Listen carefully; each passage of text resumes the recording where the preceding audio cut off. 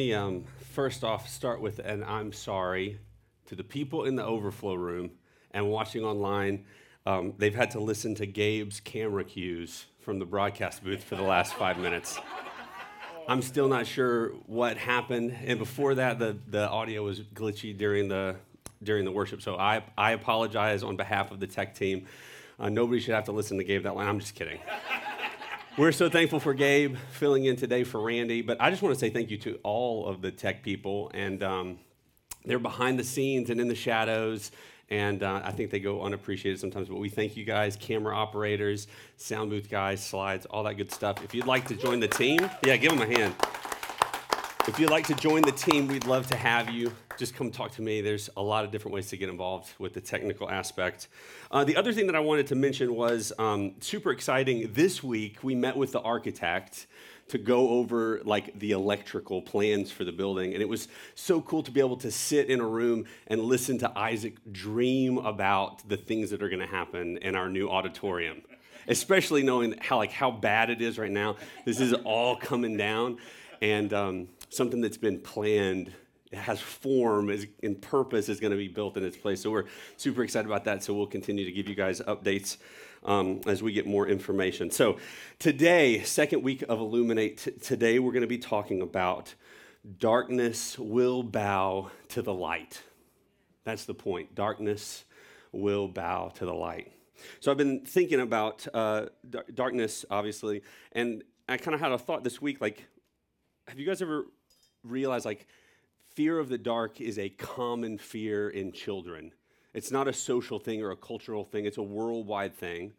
That fear of the dark is something that's kind of inside of us from a very early age. In fact, I have memories. You guys have memories of flicking the light switch and trying to beat the light to bed, get under the covers before the bulb goes black?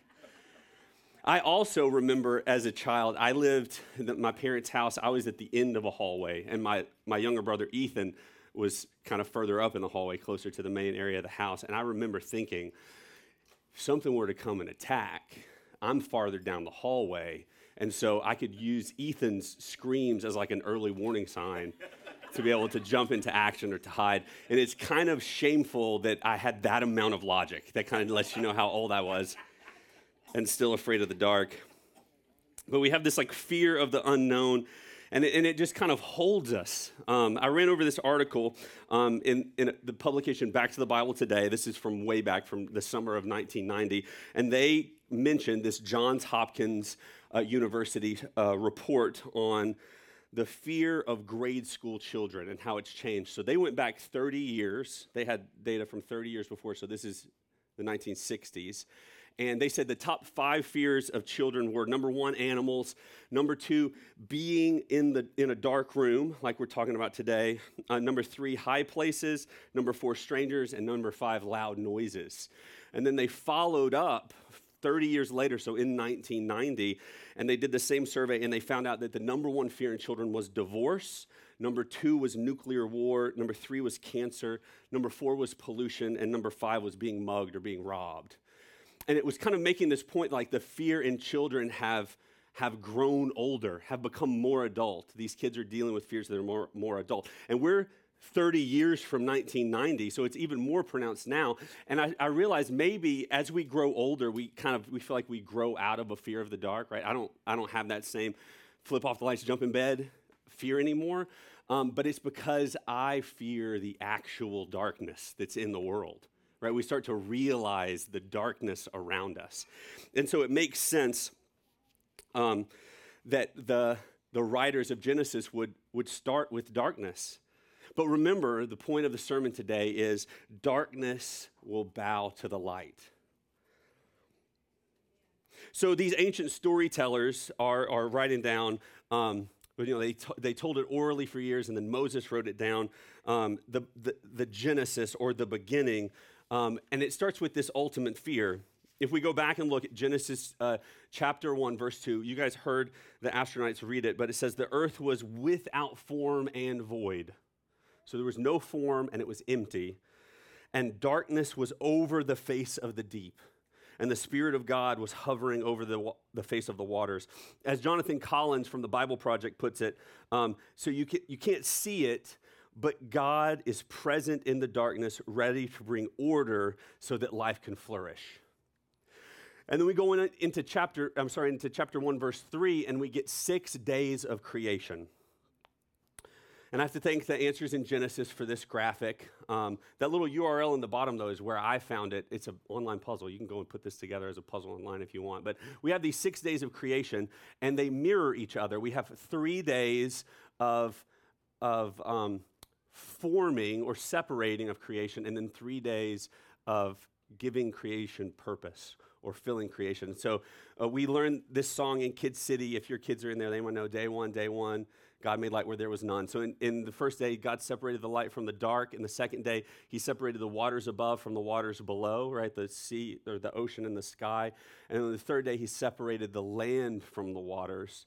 And we have a bonus creation on day 3. He fills the land with life, with plants. And so he's formed. It's not formless anymore, right? He's formed creation. And then we have 3 days where he fills creation or gives it purpose. We have the light is separated into the bodies that govern the day and govern the night, right? The sun, the moon, the stars. That's day 4, mirrored from day 1. Day 1 was form. Day 4 was purpose. And then we have the waters above and the waters below. So the sky and the ocean is filled with life on day 5. So day 2, we have the form, and then the day 5, we have the purpose or the filling of that. And then on day 6, the land is filled with living creatures. It says and the earth brought forth living creatures. And then there was a bonus creation, and that was humans. And we were created in God's image and with a purpose, and we're going to talk about that next week.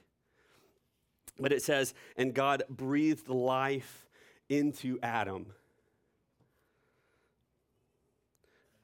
God is taking the chaos and he's making harmony. He's taking the darkness and he's making light. And it's interesting, if you go back and read it in the original Hebrew, in our English translation we have, and the evening and the morning, that was the first day, or the evening and the morning, that was the 5th day. But it's the same word, and is the same Hebrew word for let there be that we saw in let there be light. And so it's really like, let there be evening, let there be morning. Or evening exists, then morning exists, day 3. And so there's this like big debate right now on whether those were literally 24-hour days or if they represented like a long age. And it's a pretty heated debate, and it's pretty divisive in the people who are involved in that. And I feel like in some way, they're completely missing the point. In each step of God's creation, he ends that step by saying, there was darkness, and now there's light. There was evening, but the dawn has arrived. Darkness will bow to the light. And then after that, we looked at last week the first few stories, right? How Adam and Eve, they chose darkness and were cast out into it. And then humanity's failed attempts at trying to bring darkness to light. And that was because the darkness was part of us. And then God chose this one man, Abraham, and he promised Abraham that through his descendants, he would bring light into the world. Specifically, he would make his descendants into a great nation, and then there would be a descendant that would bring light into the darkness. So from one man, God made an entire nation of people, the Israelites. And God gave them instructions, right? When they left Egypt as slaves in the wilderness, God gave them instructions on how to be his people, on how to be light bringers. And they were horrible at it. And that was kind of the point. They kept messing up. They kept turning back to the darkness. They couldn't deal with the darkness because the darkness was inside of them. The darkness was in their heart. Even great people, like God called out guys like Gideon or Samson or David. And it says in Scripture that David was a man after God's own heart. They couldn't escape the darkness. They ended up, each and every one of them, kneeling to the darkness in some form or fashion. If you're following along with the church Bible reading, if you're not, it's tinyurl.com/CPC Bible 22, and it's been great. But if you're following along with us, we're in Second Chronicles, and Second Chronicles actually tells the story of the end of the Old Testament. Even though it's towards the beginning, it's in the first half of our Old Testament.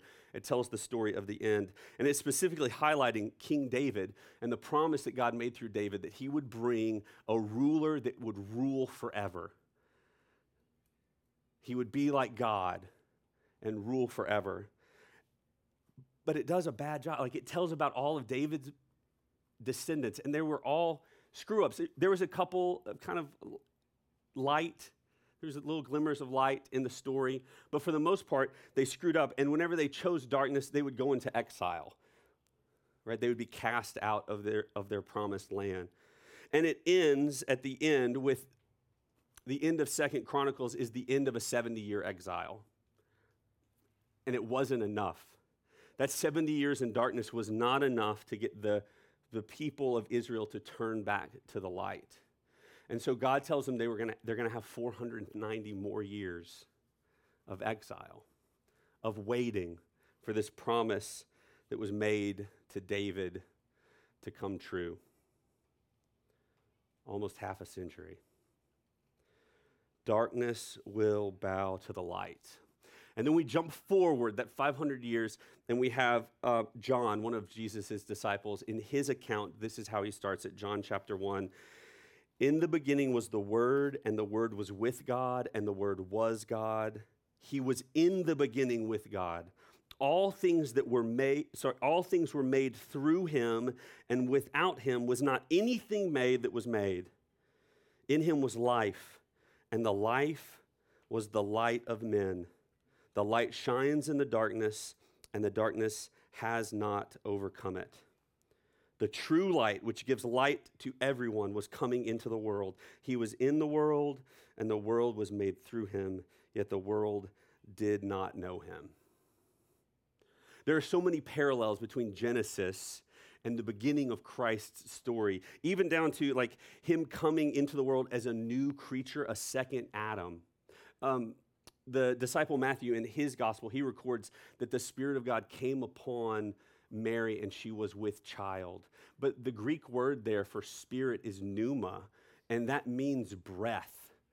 Just like God breathed his breath into the dust to create Adam, he breathed his breath into Mary to create a new Adam, a new creature that was from him to bring the light. And the world was so buried in darkness that they couldn't recognize that the light had come. They were so deep into the night that they couldn't see the dawn.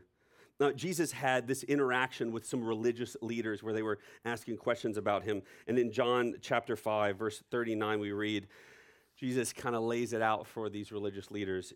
You search the scriptures because you think that in them you have eternal life. That's all these stories we just talked about. And it is they that bear witness about me, yet you refuse to come to me that you may have life. They were so deep in darkness that they couldn't recognize the light. And it's interesting, at the end of Jesus' life, in his crucifixion, in his moment of sacrifice, the witnesses record that there was darkness that covered the face of the earth. And it wasn't, we try to give it scientific explanations, like there was an eclipse, but we have good record of when eclipses happen. It wasn't an eclipse. It was an actual darkness that covered the earth. There was darkness. And then 3 days later, the light rose with the dawn. Darkness will bow to the light. And so, hopefully in this, you kind of have that question of why did God have to come and why did God have to die? And that is a very, very deep philosophical, theological question. You could spend the rest of your life just thinking and pondering about that. But I think the simple answer is that God came and God died to bring the light to us. I've got something to show you guys real quick. Quick video. Watch this. You've probably heard the word holy before, or at least sang it in a church song once or twice. And for most people, this idea is really just connected to being a morally good person. So God is holy because he's morally perfect. Yeah, that is part of it. But in the Bible, the idea of holiness is even bigger and more rich. What it's really describing is how God is the creative force behind the whole universe. He's the one and only being with the power to make a world full of such beauty and life. And so all these abilities, they make God utterly unique, which is the meaning of the word holy. So a helpful way to think about God's holiness is by using the sun as a metaphor. The sun is unique, at least within our solar system, and it's really powerful. It's the source of all this beautiful life on our planet. And so you could say that the sun is holy. And you can actually take this metaphor even further in that the whole area around the sun is also holy. Yeah, because the closer you get to the sun, the more intense it gets. Yeah, exactly. So that very power and goodness that generates all this life is also dangerous. I mean, the sun, if you get too close, will annihilate you. And in the same way, there's this paradox at the heart of God's own holiness, because if you're impure, his presence is dangerous to you. And not because it's bad, but because it's so good. And so the first time we see this paradox of God's holiness, it's in the story of Moses and the burning bush. So God tells Moses to take off his sandals because he's standing on holy ground. And Moses covers his face in fear, and God says, hey, don't come any closer. It's intense. It's actually that intensity of God's holiness that's explored even more in the stories about Israel's temple, which was the main place where God's holy presence was located. And at the center of the temple was this room called the Most Holy Place, the hot spot of God's presence. And whether you're an Israelite living in the land around the temple or a priest working right in the temple, you're in proximity to God's holy presence, which is dangerous. Yeah, this is a problem. So how's it supposed to work? Well, in the Bible, the solution is that you need to become pure. So like being morally pure.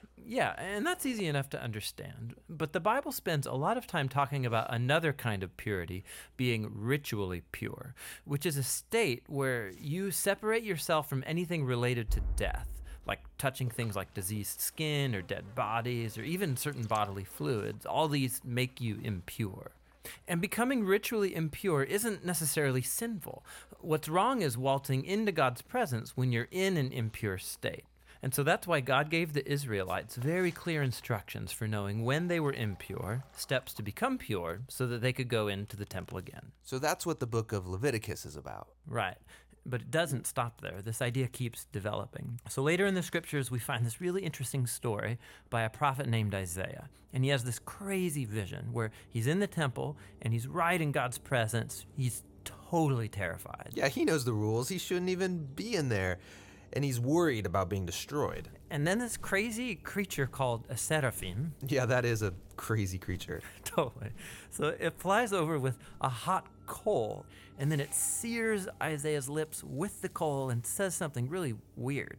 Your guilt is taken away, and your sin is atoned for. So this burning coal somehow makes Isaiah pure. Yeah, it's remarkable because normally if you touch something impure, it transfers its impurity to you. But now here's this new idea where you have this coal, this very holy and pure object, and it touches Isaiah, and it transfers its purity to him. Isaiah is not destroyed by God's holiness. He's transformed by it. I mean, the implications of this are just huge. But there's one more development, this time from another prophet, Ezekiel. And he has this vision where he's standing at the temple and he sees water trickling out from it. And then that water turns into a stream, and then it grows into a deep river that starts flowing through the desert, leaving this trail of green trees behind it. And then it flows into the Dead Sea, making everything fresh and alive. So instead of becoming pure first and then going into the temple, here God's holiness comes out from the temple, making things pure and bringing them to life. What does it all mean? So we don't know until we meet this man, Jesus. And he claims that he's fulfilling all of these ancient visions, but in surprising new ways. So Jesus, he went around touching people who are impure, people with skin diseases, a woman with chronic bleeding, or dead people. And when he touches them, their impurity should transfer over to Jesus, but instead, Jesus' purity transfers to them and actually heals their bodies. Jesus is like that holy coal in Isaiah's vision. Right. And Jesus claimed that he was the human embodiment of God's own holiness, and that he and his followers were now God's temple, so that through them, God's holy presence would go out into the world and bring life and healing and hope. And so this is why Jesus described his followers as having streams of living water flowing out of them. So this is our part of the story where we find ourselves now, but where's this all heading? So the last pages of the Bible end with a final vision about God's holiness. And this time it's by a guy named John. And in his vision, we see the whole world made completely new. The entire earth has become God's temple. And Ezekiel's river is there, flowing out of God's presence, immersing all of creation, removing all impurity, and bringing everything back to life.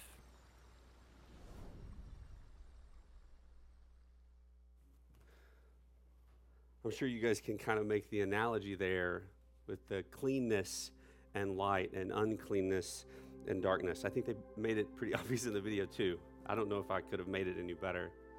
But God gave them this like ritualistic law to show that when in the Old Testament, when you dealt with darkness, you took on that darkness. Check this out. In the Gospel of Mark, we see this interaction that Jesus is having with these religious leaders, and they're specifically talking about this ritual law, specifically the ritual law about what you can and can't eat. And Jesus says it's not what goes into your body, but it's what comes out of your body that makes you unclean. It's what comes out of your body that makes you dark. And like normal, the disciples just don't get it. So later on, when they're alone, they're like, Jesus, what did that mean? And Jesus said, it's not what goes into your body, because that doesn't go into your heart. It goes into your stomach and then is expelled. Yet Jesus talked about poop and Mark. But he said, it's what comes out of you, what comes out of your heart that makes you unclean, that makes you dark. And we read, he has this list in Mark chapter 7. He says, for from within, out of the heart of man, comes evil thoughts, sexual immorality, theft, murder, adultery, coveting, wickedness, deceit, sensuality, envy, slander, pride, foolishness. All these evil things come from within, and they defile a person. They make you unclean. They are your darkness.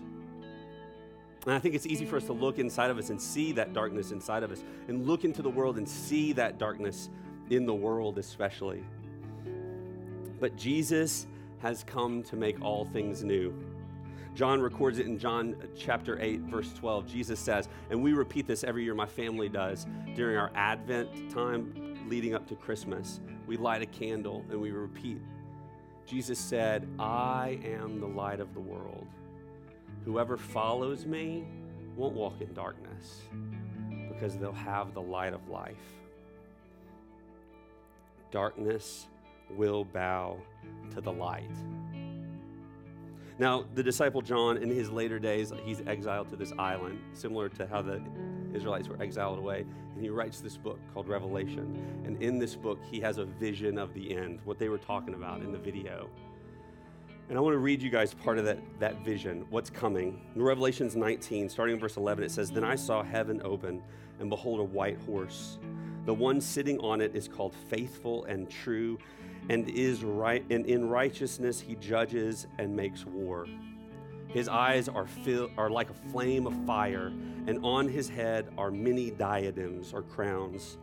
And he has a name written that no one knows but himself.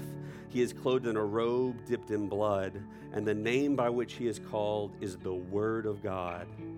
And the armies of heaven, arrayed in fine linen, white and pure, were following him on white horses. From his mouth comes a sharp sword with which to strike down the nations, and he will rule them with a rod of iron. He will tread the winepress of the fury of the wrath of God the Almighty. On his robe and on his thigh he has a name written, King of Kings and Lord of Lords. And then 2 chapters later, John gets this vision of the kingdom that God is setting up, this city. And it says, and then I saw a new heaven and a new earth, for the first heaven and the first earth had passed away, and the sea was no more. And I saw the holy city, New Jerusalem, coming down out of heaven from God, prepared as a bride adorned for her husband. And I heard a loud voice from the throne saying, behold, the dwelling place of God is with man. He will dwell with them, and they will be his people, and God himself will be with them as their God. He will wipe away every tear from their eyes, and death shall be no more. Neither shall there be mourning, nor crying, nor pain any more, for the former things have passed away. And he who was seated on the throne said, behold, I am making all things new. Also he said, write this down, for these words are trustworthy and true. And he said to me, it is done. I am the Alpha and the Omega, the beginning and the end. To the thirsty I will give from the spring of the water of life without payment. The one who conquers will have his heritage, and I will be his God, and he will be my son. But as for the cowardly, the faithless, the detestable, as for murderers, the sexually immoral, sorcerers, idolaters, and all liars, their portion will be in the lake that burns with fire and sulfur, which is the second death. Darkness will bow to the light. That list that we got from Jesus, that darkness that comes from inside of us, I want to let you guys know right now, evil thoughts and sexual immorality will bow. Theft and murder will bow. Adultery will bow. Coveting will bow. Wickedness will bow. Deceit will bow. Sensuality and envy will bow. Slander, pride, foolishness will bow. Divorce will bow. Arguing and strife will bow. Denominations will bow. The Republicans will bow. The Democrats will bow. Every authority on earth will bow. Addiction will bow. Disease will bow. Death will bow to the King of Kings and Lord of Lords. And whether it's bowing in my life today by the power of the risen Lamb, or bowing in the future before the conquering Lion, every knee will bow. Darkness will bow to the light. Let's pray. Father, we thank you so much for the story that you've been telling throughout all Scripture, that you haven't left us alone in the darkness, but that you constantly work to bring light. We thank you for the gift of your Son, who came as your holiness, embodied in humanity, to show us the way. And we thank you for the kingdom that you're building and our invitation to be part of that. We praise your name in Jesus' name. Amen. You guys stand and sing with me.